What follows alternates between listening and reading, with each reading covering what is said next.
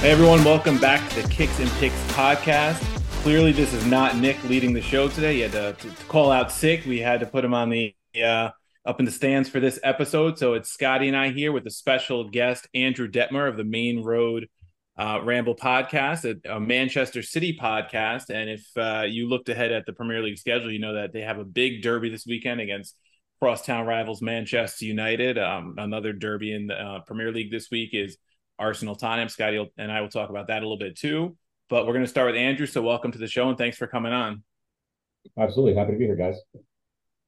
Yeah, so Andrew was telling us off the air he is a City fan for a long time. So I guess just to start, I know we didn't really have this in the outline, but what's it been like coming from like 2006 Man City when you started out to now being like the class of the Premier League for the last bunch of years? So it's weird because if you talk to anybody who my podcast co-hosts or some of my friends, like I'm the least nervous City fan of anybody who was kind of there before we got taken over because there's this whole idea of typical City, like we're the club that held the ball in the corner, which caused us to get relegated, right? Like we were known for making these stupid, like blowing it decisions. Um, but like for some reason, I'm not nervous for a lot of games. Like last year, we're 2-0 down against Villa, and I was like, we're gonna come back. There's no way we blow this. Like, I refuse to believe it. But I will also say that I have some neuroses that come from being, a fan of a team that, scored like less than 10 goals at home in an entire season at one point. So, I think in a way it helps keep you humble. Cubs fans, they got that one victory and, but they had a long time to get to it compared to, being like, oh, well, I'm a Red Sox fan or a New England Patriots fan. It's like we won a lot. So, does it mean as much? And obviously we've won a lot in the past few years, but like it does allow me to sympathize, I think, with fans who come into a season being like, well, hopefully we just don't get relegated. Yeah, Scotty and I, we haven't had to deal with the relegation. I mean, I'm a Roma fan. He's a Liverpool fan. We've had our down years and Yeah. he's had more ups than my club, in the Premier League and Champions League. But yeah, I mean, it definitely, when you start out with a team, not when they're winning, right? Like I'm a Philadelphia Eagles fan. I started Yeah. rooting for them when they drafted McNabb and they were like a 3-13 team. And then when the winning comes, it's all that much sweeter compared to like Yeah. being a Yankees fan and they've been winning since I was a kid. So definitely put some perspective in how you view your team. I think instead of people that come in when the money's already there and the winning's already happening, like a lot of young kids do these days with the bigger clubs in the world. So, like we said, City's now pretty much the class of the Premier League. Not first in the table right now. A little bit of a surprise that Arsenal is the team to beat right now in terms of the table. So they enter this matchup with United, second in the table, 5 behind Arsenal. How are you feeling about City's quest for a three-peat this season? So, beginning of the season, Arsenal looked good, and I was the one saying, they're going to fall away. They're going to fall away. And, I do think there's still a little bit of people looking at the calendar month rather than the match week when it comes to how people feel, because, we are way earlier in the season than we typically would be in a Yeah. typical, second week of January. So there's still a lot of the season left to play. And a club like Arsenal, I mean, hats off to them. They have gotten a really great squad together. Arteta, I thought was going to be a success when he left City to go. And they picked up some good pieces. I mean, he's injured now, but Gabby Jesus, not even just the goals and his off-ball work, which I think he was underrated before he left City, but really just his seniority, him having been there and been on a title winning team, I think means a lot. Same thing with Zinchenko. Like those are good things that help the squad. You do have to worry a little bit about Arsenal's depth in certain positions. And so, a lot of season left, they get an injury. Who knows what happens compared to a team like City, where because we have been there so long and we have had resources, like we have a squad that if someone goes down, they're usually someone who can step up, and you have Pep who can like create a left back out of a player who shouldn't be a left back. So I'm not nervous that we're not going to do it. I'm still pretty confident, but I definitely wasn't expecting Arsenal to kind of still have this lead this far into the season. Yeah, I mean, we kind of talked about Arsenal this time last year. We were trying to take our picks for who would get into the top four between Arsenal and Tottenham. And I was high up on Arsenal because I liked what they were doing with the youth. You could see, the young attacking talent they were bringing through that had played together for a couple seasons in the academy, and you could see how well they linked up together. And it just felt like it's one of those things where it's just a matter of time before it clicked. And obviously, it's clicking now in a way greater than I think pretty much Yeah. anyone would have anticipated. But you're right. I mean, there's definitely depth concerns. They're doing pretty well, considering they just lost Jesus, was probably one of their key players of the season thus far. My concern has always been what happens in the midfield. The midfield is Yeah. not the area where they are the strongest. Xhaka, even himself, can have up and down months, right? He'll have a month where he's match winner and he's controlling the midfield and he's putting in goals from 25 yards out, and then he'll have a month where he has two red cards and he's bringing players down the box, giving up stupid PKs, and so he has yet to have that Xhaka kind of appearance yet, but Yeah. it almost feels like it's a ticking time bomb where it's a matter of if, not when. And if he misses 3 games because of a dumb red card, who they have slotting in behind him. I know they have Vieira, I think is a little bit of a youth guy, but it comes down pretty quickly. Yeah, Yeah. they've And been the surprise, I think, and I think they're kind of overshadowing how good Newcastle's been, a team that we've talked a lot about on here, just because they've been so good. It overshadows what Newcastle's done to get into third spot in the table, which is even, I think, even more surprising than Arsenal in some ways. But I think the depth does play into it a lot, Andrew. Like you said, City is too deep at every position, and then maybe even more some at some positions, where Arsenal, we don't know what they've got behind some of these guys. yeah, I absolutely agree. And I think, you never want to say that any one position group is going to be the key, but I feel like because it ties together attack and defense and it kind of affects all stages of the play. Like midfield is often the most important. And when you have such a thin squad and players who are, playing great, like Odegaard is playing out of his mind. So Zaka has not had the weird moments he sometimes had in his career. Maybe that continues the whole season. And that's great. That's awesome. Like Leicester had that happen to them. All their guys played out of their Yeah. minds for an entire season. But it's not necessarily what you want to like put your money on happening. And so I think it will be interesting if Arsenal brings in like one or two players this window. Same thing with Newcastle. I mean, I think both those squads, if you're the owners, you're looking at those teams and you're saying, you know, maybe we didn't want to spend this money right now, but if it guarantees us a Premier League title, or for Newcastle, if it locks us into Champions League 3-4 years ahead of schedule, like that's a huge return on investment compared Yeah. to, like Chelsea spending all this money and like going to all these players. It's like what you're not gonna, it's not gonna like pay off for you most likely at this point in a way that makes sense. And so I think it'll be interesting for both Arsenal and Newcastle as the season goes on. Like, do they make the move right now that defines the season, or do they say, I think we've got enough? Yeah, and I could comment on the midfield real quick, just because I'm a Roma fan and I've watched it destroy my team all year. When Haldum was brought in to be the linking guy between the defense and the attack, he's been out, and it's been a mess with Matic and Cristante playing there. So I can attest to that. Yeah, and I think for Arsenal's perspective, they've often had this reputation of being an ownership group that's hesitant to spend and they don't open up the pockets enough. But people forget that not even 14 months ago, people were calling for Arteta to be out. They were kind of done with him, and Mm-hmm. now he's turned it around. I think they're the second youngest starting 11 in the Premier League right now, even though they're all the way in first place. I think there's enough of a buy-in in Arteta being kind of a long-term guy that they're okay opening up the pockets a little bit and splashing the cash where they need to, especially if, like you said, the difference of winning a title this year and finishing in second or maybe third behind Newcastle is a 45 million pound midfielder. Yeah, so we talked about the midfield being, so important, but City's success this year has largely been propelled by an attack led by really what could be a historic season from Erling Haaland. I mean, he's been a great buy. If it wasn't for all he's doing, Gabriel Jesus might have been looked at as the signing of the season for anybody, but Haaland has just been, ridiculous. So what's it been like watching him step into a team already playing such a high level of football and immediately becoming such a key piece of the City, mechanism that Pep's got going there? Yeah. So, obviously, I think a lot of people kind of made fun of Pep a couple of years ago when, had been announced that Aguero was retiring and he was like crying on the pitch after we'd won the title. And he said, we can't replace Sergio Aguero.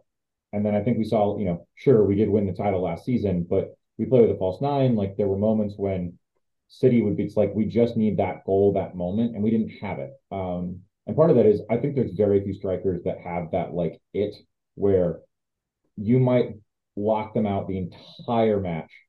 And then like for a millisecond, the defender kind of loses track and then boom, balls in the back of the net. And you're like, what happened? And so it definitely felt at times last season as a City fan, it was like, yeah, we're really good and maybe we're playing the most fluid football we've seen under Pep, but at times it was frustrating because just there was nobody there to finish all these great chances. And then we basically brought in like the perfect striker that was created in the lab. I remember seeing the highlight reels when Erling Haaland was lighting it up at the Youth World Cup when he scored 9 against, I can't remember if it was Honduras or Costa Rica, but like some South American team that he just like blew off the face of the earth. And you were like, that's not a normal, like, yeah, there are really talented youth players who are playing at a level above all their teammates, but it's not like this. And so, watching it kind of, he's just always been that way. Like it was always like, oh, well, now he's in the, Austrian league, but it's just the Austrian league. That's why he's scoring money. And then he goes to the Bundesliga and it's like, oh, but it's the Bundesliga. That's why he's scoring so many. And I remember seeing someone who was like, Gabriel Jesus will score more goals than Haaland will this year. And I was like, I love Gabby. Like as a City fan, I love the guy. But like you would have to like more than half Erling Haaland's career goal output for like that math to even come close to being right. And there was no signs that it was, he was gonna have a down year. But even at the level I expected, never in a million years thought Haaland was gonna be doing what he was doing. Yeah, it's interesting that you point that out because I think Haaland was brought in not necessarily to be a difference maker in the league for Manchester City, because like you said, they've been successful without him. They've been able to get through, and the Premier League more so than anything is about that depth and stability throughout the course of 38 games. To me, the Haaland signing was like, this is what we're going to do to get ourselves Champions League, because that's how they were eliminated last season, right? They had so many opportunities. They were trying to chase down goals and they just didn't have that guy to finish it off and put the final touch to put the ball in the back of the net. And so it's been really interesting to see him come in. Obviously, they've done well in the Champions League so far, but not even miss a step when he's getting into what's regarded as probably the best league in the world with some of the best defense in the world. And just time after time, he's getting not just one goal, but 2 goals here or a hat trick there. And it's just relentless. And I think it certainly helps that he is young in a way, because he doesn't seem like he's ever tired at any point in the full 90 minutes. And I know Pep pulls him off sometimes because the game is out of hand and they don't need to risk injury, but he's just so consistently energetic and making the runs that needs to be made. And it doesn't matter what the score line is, if they're up 3-0 or if it's nothing, it's always the same amount of energy that he's getting, putting out there on the pitch, day in and day out. Yeah. So you spoke about the depth, Andrew, and how that is City's strength compared to Arsenal. But is there one place on the pitch where maybe an injury could hurt City's chances at the Premier League title or making a deep Champions League run? That one position that maybe worries you? I mean, I think we may have seen it a little bit already this season, which was Kyle Walker going down. Actually, in the last United match that we played, picked up an injury, and that kind of started like up to that point. City had played this kind of like very fluid, high-powered system, and we saw it. I mean, City were up 6-1, and then a garbage time goal and a garbage time penalty that were only really there because we put on kind of the freshmen because the varsity team had beat the other guys so badly, right? But Walker goes down, and then Pep has been trying to like find a way to compensate for that. And we've seen this kind of like 3 center backs on the pitch, and Cancelo getting moved around, and he had some injuries. And so I do think it's kind of not just maybe the right back, but kind of both right back and left back for City, because really we've only got Walker and Cancelo, and then everyone else who's playing there, it's either a youth prospect like Sergio Gomez we brought in on a really cheap deal, who's barely been a left back for most of his career. Rico Lewis, who I will admit looks incredible for his age, but is still, a young kid. And then it's like, oh, we'll play John Stones out there. We'll play Nathan Ake out there. And, those guys are not going to be overlapping. So that affects the width. Like there's just, I think that injuries there. We've already seen like Pep then is like, well, I would rather just control the match, but then that really I think hampers our ability to get forward and put goals in the back of the net. And matches like Everton happen where we absolutely outplayed Everton, but one wonder goal, and you're like, well, 1-1, and that's the ball game. It's so tough too because I think, so, I mean, speaking from the Liverpool's perspective, I've been in that position where it's a stupid goal from Everton that caused you to drop 2 points, which is disappointing in of itself. But then when you're chasing down a team like Arsenal, who just don't seem to drop points no matter what, like it's very deflating as a fan. And I can imagine it can sometimes be deflating even as a player because especially if you've been out there for 90 minutes, giving it your all, you had a lead at one point, and one, magical moment is what causes you to lose a little bit of ground in the standings, and you can kind of see this gap start to widen. You start to question, is this going to happen this year? Because this other team just does not seem to falter.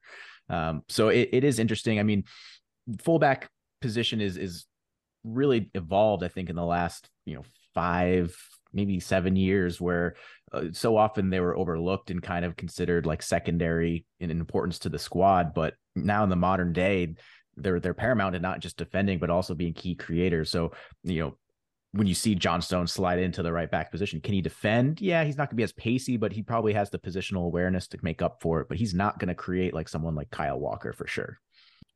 Yeah, it certainly makes adjustments necessary, and like you said, takes away from the attack, which is where City bread and butter really is just kind of coming at you and scoring goals and beating you into submission.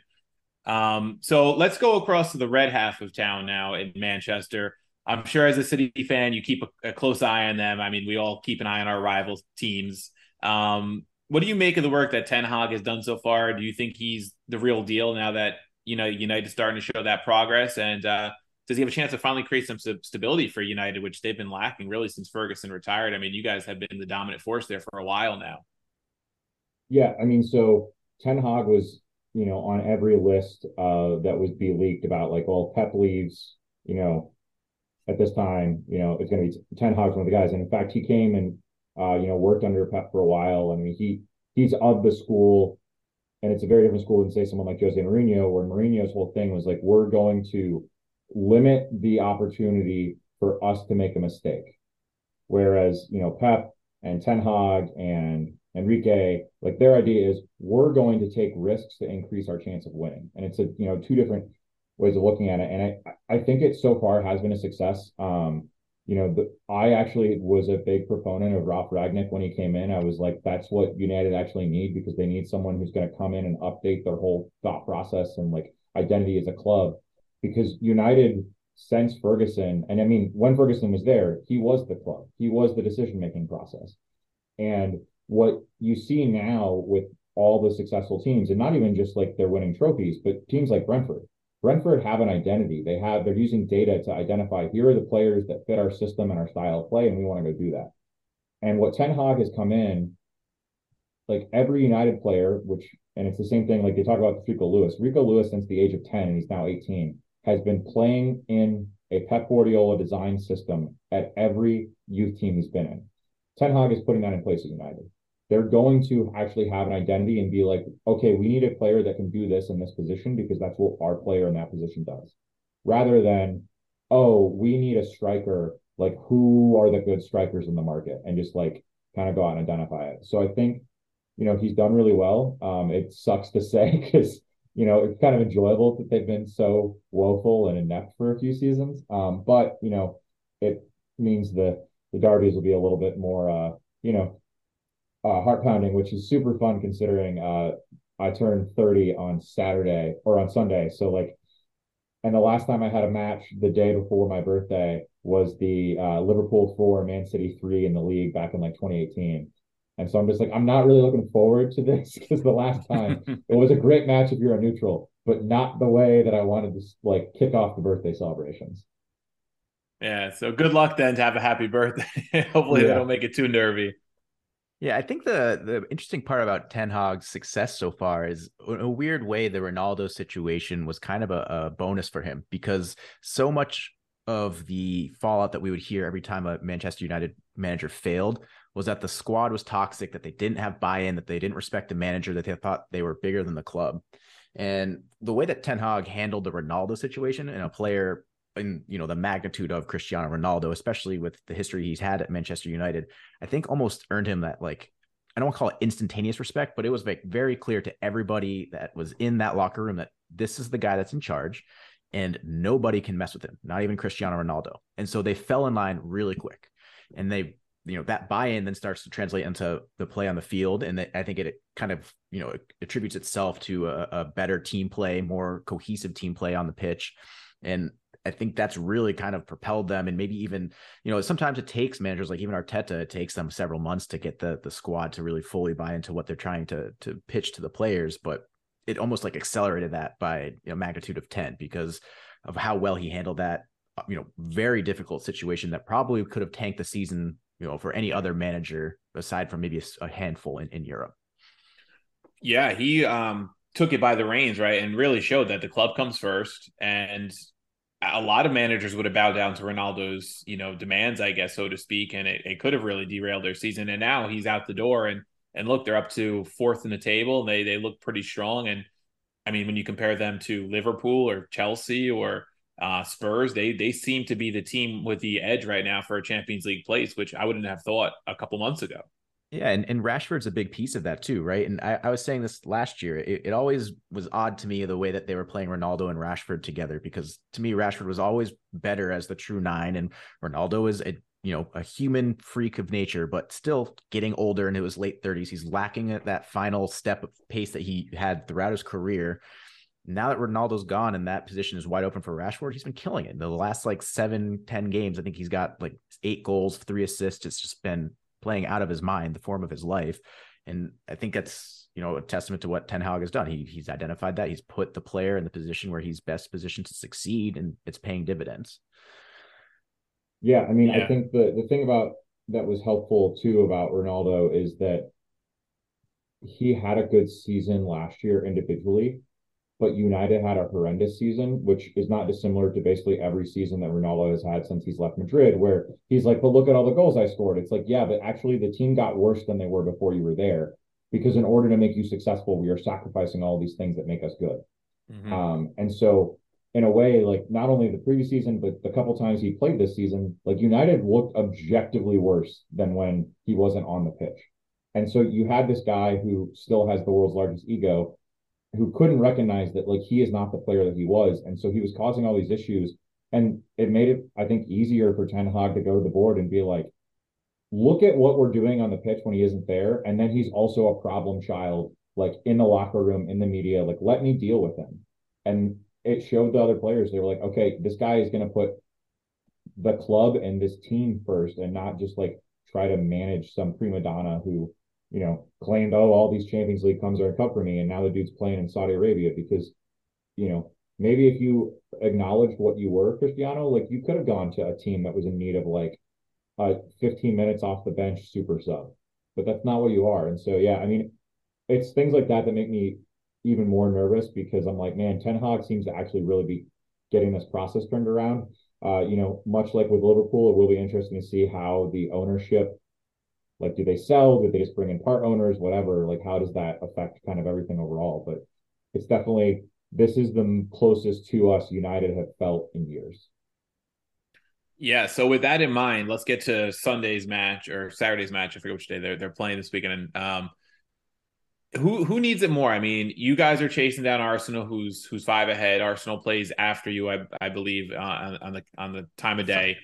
Yeah. So they're gonna know the result already, where you don't have that kind of luxury going into the Derby. United are trying to get themselves back amongst the big boys, the title contenders. Maybe not a title contender this year, but definitely cement that Champions League place. So who do you think needs the 3 points more in this situation? Because they both need it.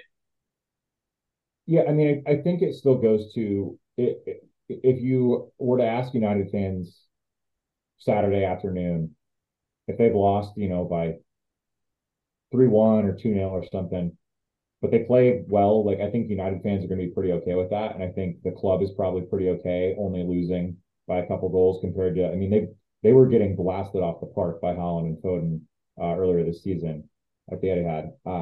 And so for me, like the fact that United fans would probably be kind of like, they're not going to be happy that they lost, but like, if they see an improvement compared to where they have been in previous years, it's not like, what are we doing? If City loses this game, like that, particularly because we finally started to get some momentum against Arsenal when they drew against Newcastle, and then we just absolutely destroyed Chelsea at the weekend in the FA Cup. Like, so if we struggle and either, even if we draw, I think City fans are going to be pretty upset because yes, we have 2 matches to play Arsenal because we haven't played them yet this season because I think that our game with them got canceled because their Europa League game Yeah, it was the got Europa canceled League. because Yeah. of the Queen passing, which is just like a weird, sequence of events. But um, so that's really, I mean, an easy way to make up a 6 point gap because we get to play them twice. But you can't rely on that if you also keep handing them 1 point here, 3 points there in terms of the lead because we can't, keep kind of this form together and scoring goals. And so for me, I think like City are the ones who absolutely like it is a devastating loss if they don't come out of there with 3 points. Yeah, you can't trust anybody else really to help you out with Arsenal if the gap gets bigger than that 6. I mean, the only team that's beaten them so far is United, ironically enough, was that 2-1, I think was the final where Martinelli's goal got called off early and then United kind of took the match by the scruff of the neck a little bit. So looking at the lines, the way I guess the books are seeing it, they have City as the favorite at -130. United is at +340 money line. The draw is at +280. So City heavy favorites on the road at Old Trafford.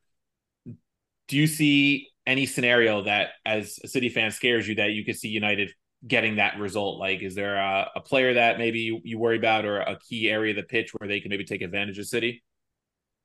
I mean, Anthony has, I think, quietly been a success this season. I think a lot of people are looking at his price tag, but what I always say is like players don't set their price tag. It's just whatever the club has decided to charge. And if a player is performing, I don't care what his price tag was. If they're helping win games, they're helping win games. So I think Anthony's someone that I would be particularly nervous about. And Rashford is in form, and City have kind of had a weird back line where we haven't had consistent kind of here's our back four. We haven't even had a consistent center back pairing. So players that are fast and are good with movement, like that's always a concern for me. And also, I mean, just as a City fan, like I'm just imagining that they're going to win because that's just like, I'm just like, yeah, no, I don't deserve something nice. Of course, we're going to fuck this one up. Yeah, I think there's a lot about United's form coming into this one, and it's admittedly great, but if you start looking at some of the teams that they've been winning against, it's Burnley, Nottingham Forest, Bournemouth, Southampton, Everton, Charlton, right? I mean, it's not the top part of the table, which is still, I mean, you have to take care of business against those teams. Liverpool are not doing that, and you can see what's gotten them so far this season. But I think it'll be interesting to see because if United don't win this game, I think there might be a little bit of doubt that comes back in where it's like, hey, we were on this run, but is it because we're that good or is it just the competition we were playing? We still can't beat City. Where does that put us?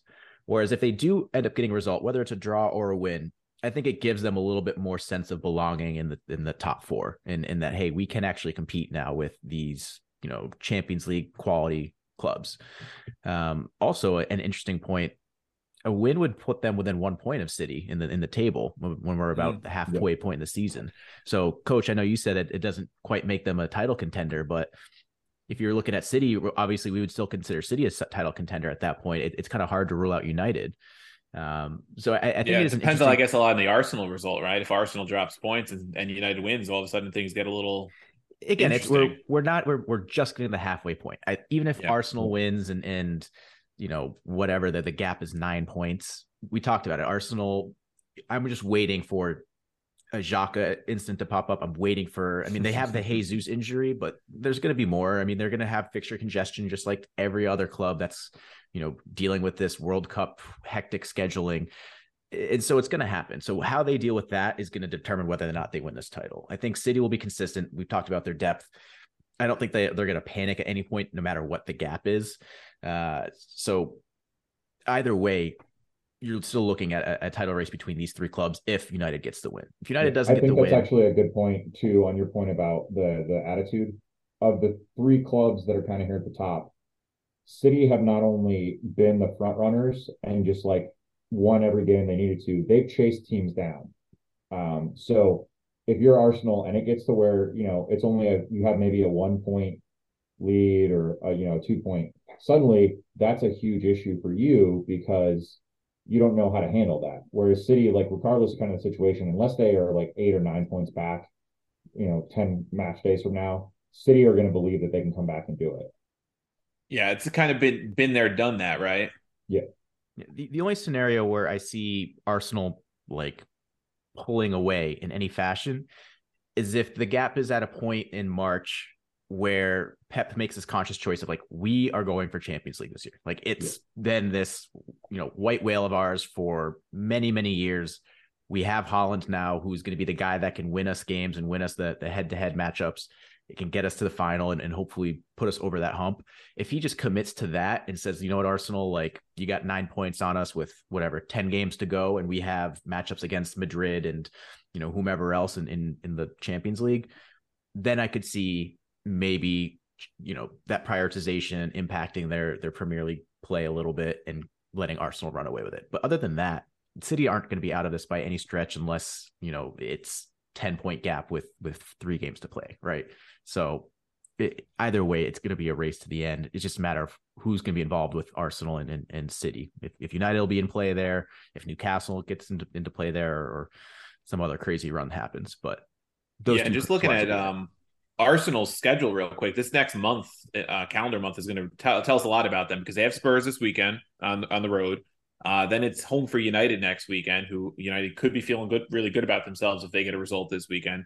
And then it's City in the FA Cup, fourth round, and then Arsenal away, not the toughest on paper. Brentford though at home, Brentford's been tough, and then it's City for the first time in the league on February 15th. So between January 15th and February 15th, they have 4 really big head-to-heads and a tricky one with Brentford. And you know what? Even that FA Cup match, even though it's not in the league table, if City comes out and really teaches them a lesson, right? Maybe that messes up the psyche for the head-to-heads in the league that they have 2 of those coming up. So it's going to be a big month for Arsenal. And like Andrew said, we're not as far into the match day week as we normally are in mid-January because of the World Cup. And there's still so much to play for. I mean, before you know it, Arsenal could be third or fourth if things go awry.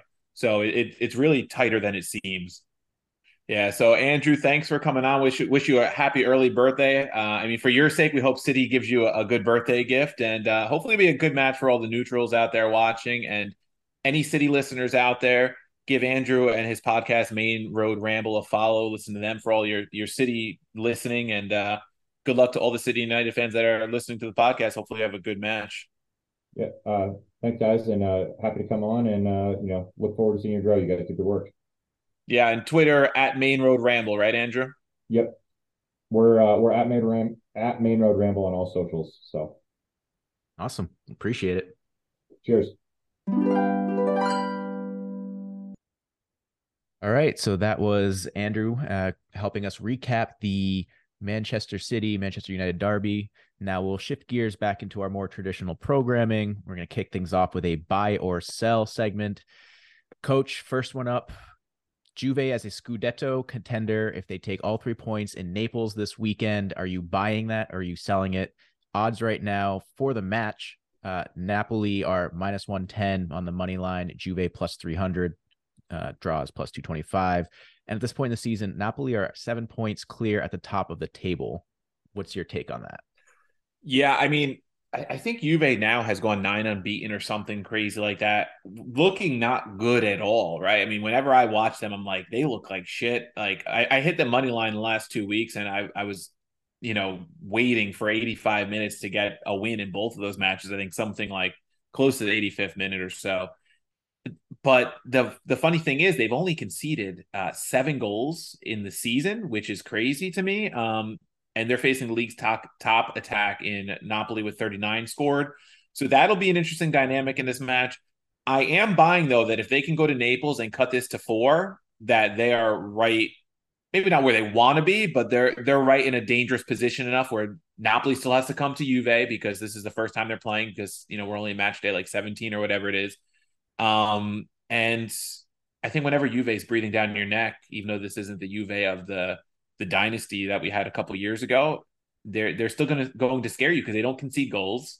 And if they can only get like Chiesa going and Vlahovic comes back healthy, they're going to be more dangerous in attack. So I'm buying it. And I think a win shifts those Scudetto odds a lot. So if you're someone who buys Juve, lock in that plus 700 now, because it could pay off in the long run. Yeah, I'll step in for Nick here and point out that Juventus went on this run right as we called Juve as a good bet to win the Scudetto, because I think they were sitting like plus 1,000, plus 1,400 or something crazy like that. So Nick would want to call that out. I'll call it out for him. I think the interesting match here, or the interesting point, is that Napoli have, I mean, up until their first game back from the World Cup break, had 0 slip ups. Yeah, in the league, none. Yeah.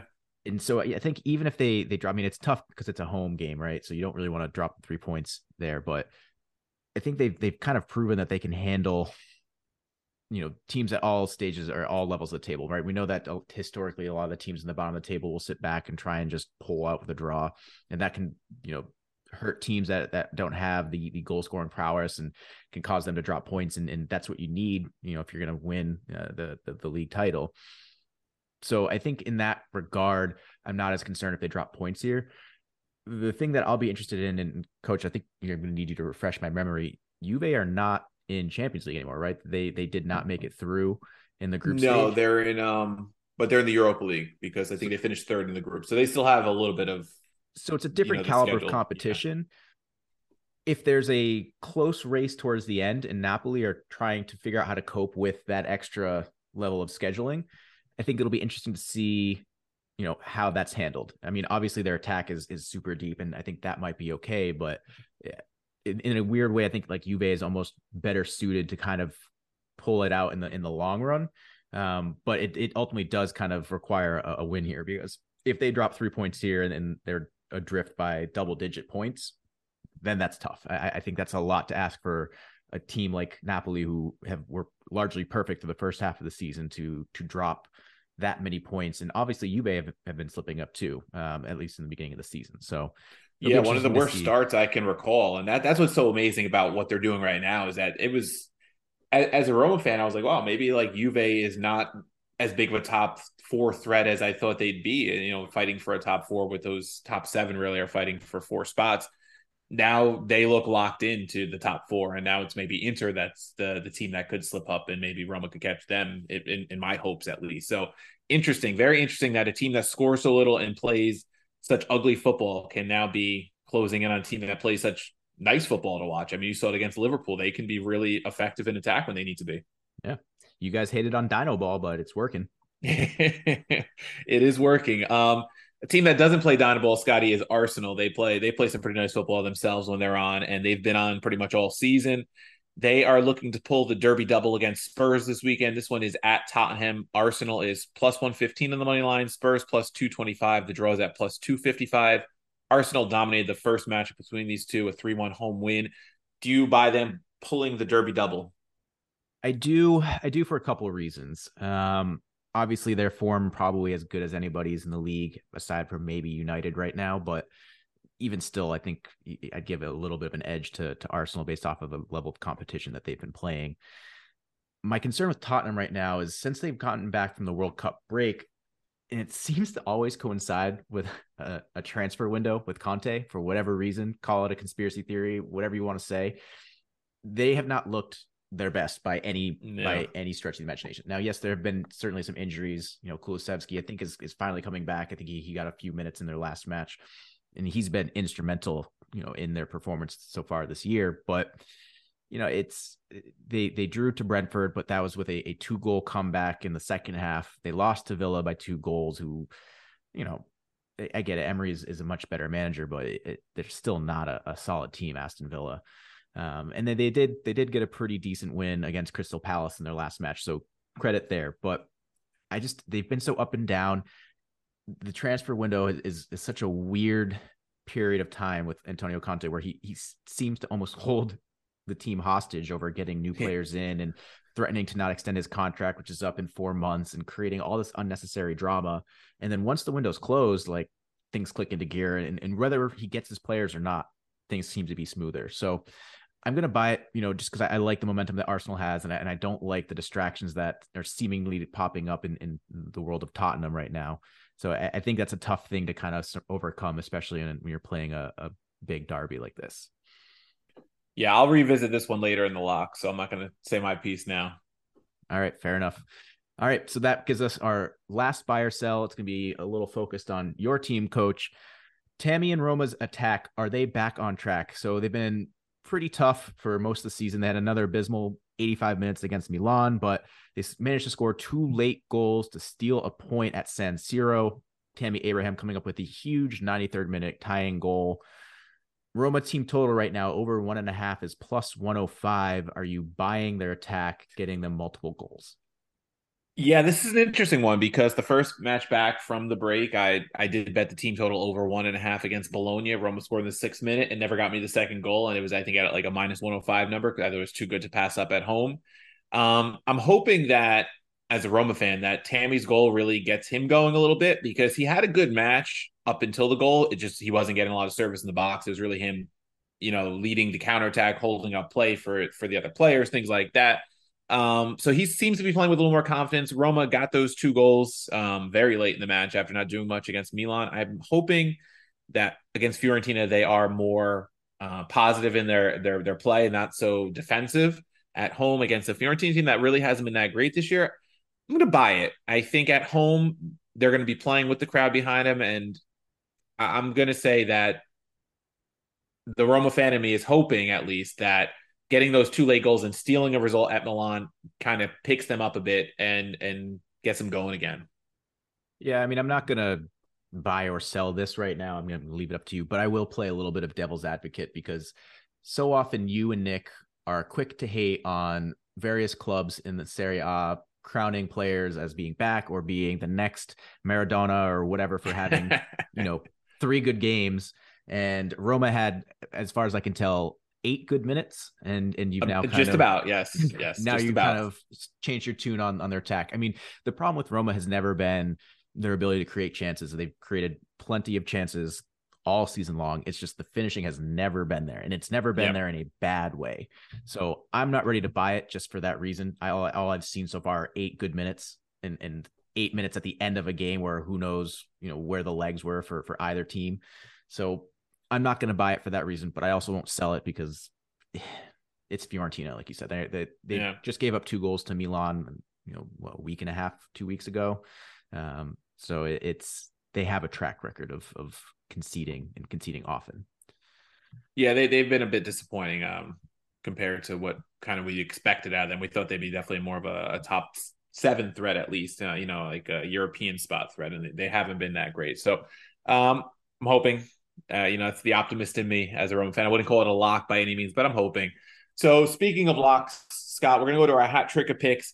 Now, just a reminder, on Patreon, all these picks are posted for our patrons. We also post additional prop locks that the general audience doesn't get access to, and some other things that we have in the work. So if you're interested in becoming a patron, visit patreon.com/kicks and picks, and you can subscribe for a low price and get extra picks and join us and help support our work. And we hope you're enjoying the show.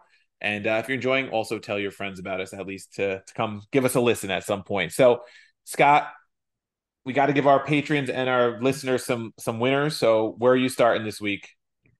I'm starting with what I think is probably the best pick pound for pound on the slate this whole weekend. Brighton draw no bet plus 145 versus Liverpool is a crazy number for me. Brighton are at home, so already a bit of an advantage there. Normally, when you see a number like that, you think, okay, maybe it's because Liverpool are getting a home field advantage here. Not the case. Plus money draw no bet is something I always love to bet because it's takes away a little bit of that risk, but you still get some extra juice if the team performs as you expect. And 3, to be frank, they're playing a very, very, very not good Liverpool team. Liverpool are struggling. There's been no shock there. I mean, Wolverhampton just drew them 2-2.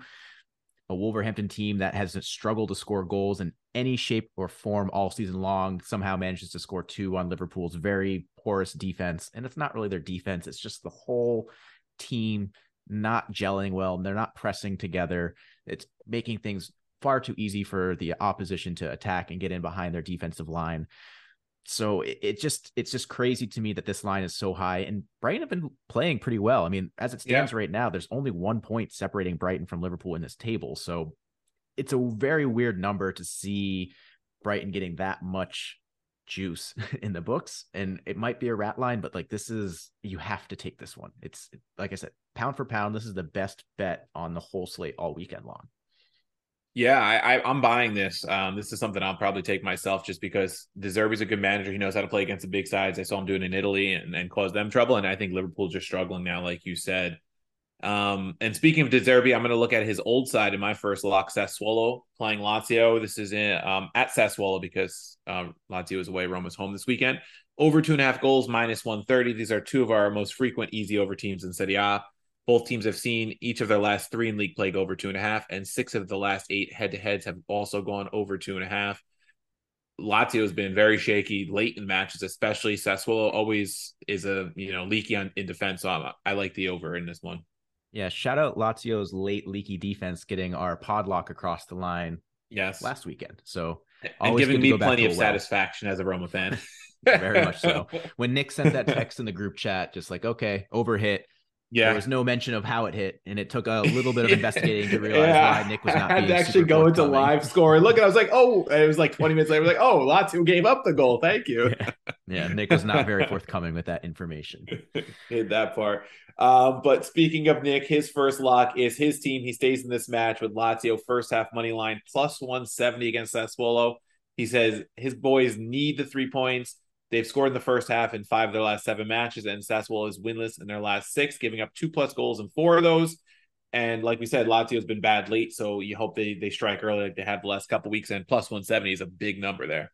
That's a huge number. I mean, I normally go the first half money line if it's a heavy favorite and you want to get it to like plus 110, plus 120, but Nick's got to have some confidence in his boys rebounding quickly. But again, to his credit, we saw how they perform in the last few minutes of the second half. Maybe they're just a strong starting team and they lack finishing. So and if they don't perform in the first half, he'll be on here bitching next week.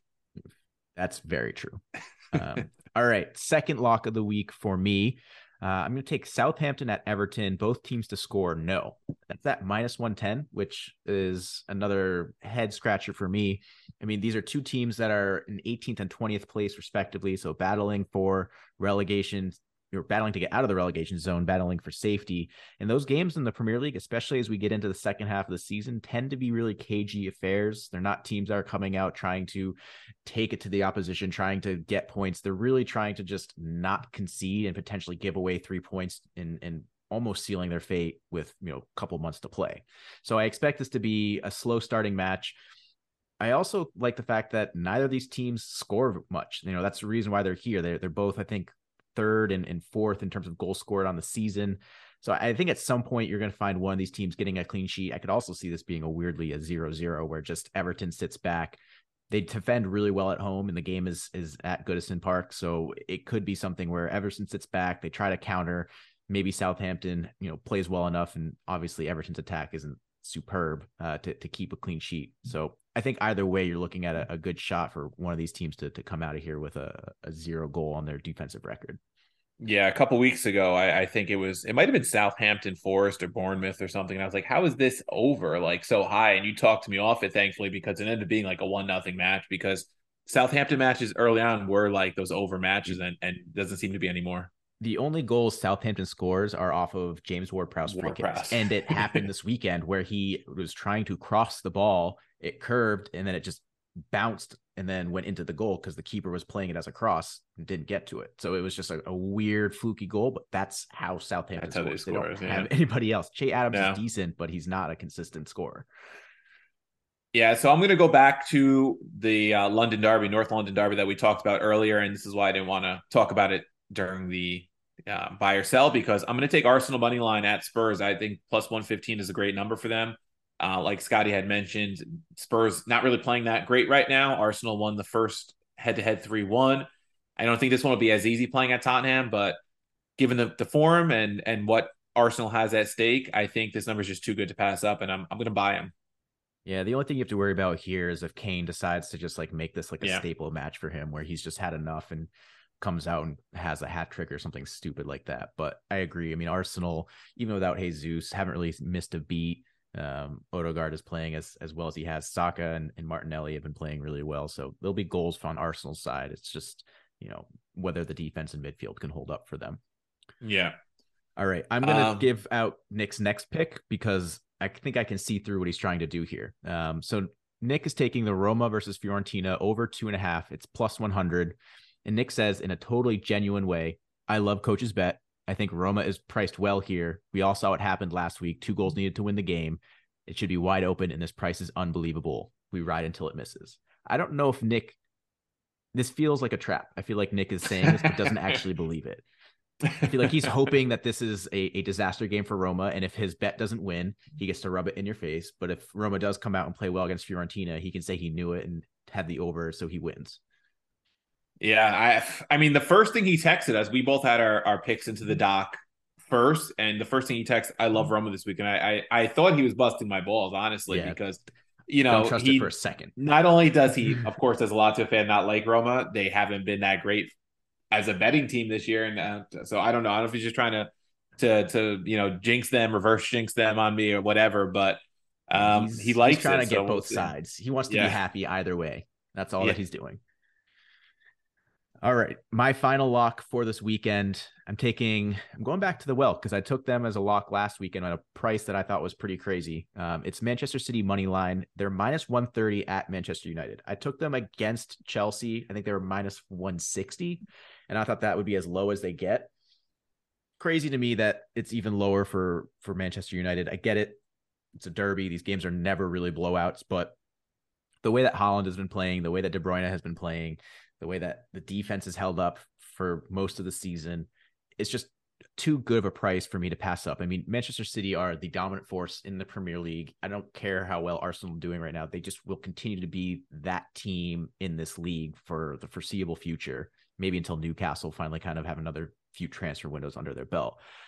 And they just rested Haaland on the weekend in the FA Cup because they rolled Chelsea 4-0. So he's going to be fully rested, ready to go. I could see this being, a 3-1 kind of game where United look decent in it. They get their goal, but I will not pass up Manchester City this close to being an even bet on the money line.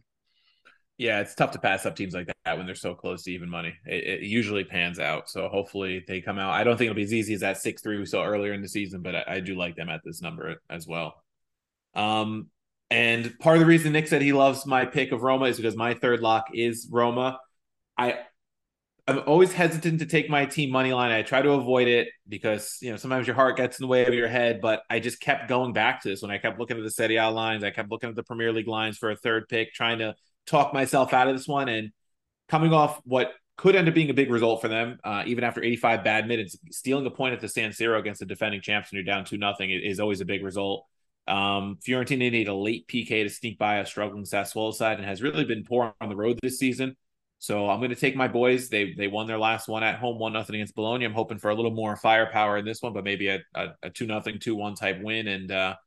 And for Nick's sake, 2-1 because he's got the over also. But I'm hoping, and I'm buying my team this week. Yeah, 2-1 is what the pod needs. I'm going to go ahead and say, since he's not here, I would accept a 1-0 Roma victory because sometimes you got to pay the price for missing out on a pod. Yeah. Getting into Nick's final pick. He's taking Hellas Verona team total over half a goal at Inter. Hellas are the original Serie B team of this season, but they've scored in their last 3 matches. So pretty good run. Inter's defense also not been super consistent the last 4 games, allowing goals in at least 3 of those, including 2 to Monza of all teams last week. And today, Scotty, in the Coppa Italia, they gave up a screamer against Serie B Parma, an actual Serie B side. Yeah, so it seems like Inter are a little bit leaky at the back at this current moment in time, so a good chance to kind of hop on and take advantage of that.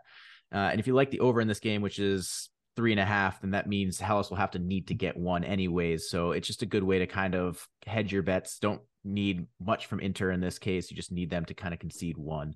It could be a PK. We've seen plenty of PKs in Serie A this year. It could be a fluky corner. It could be an OG.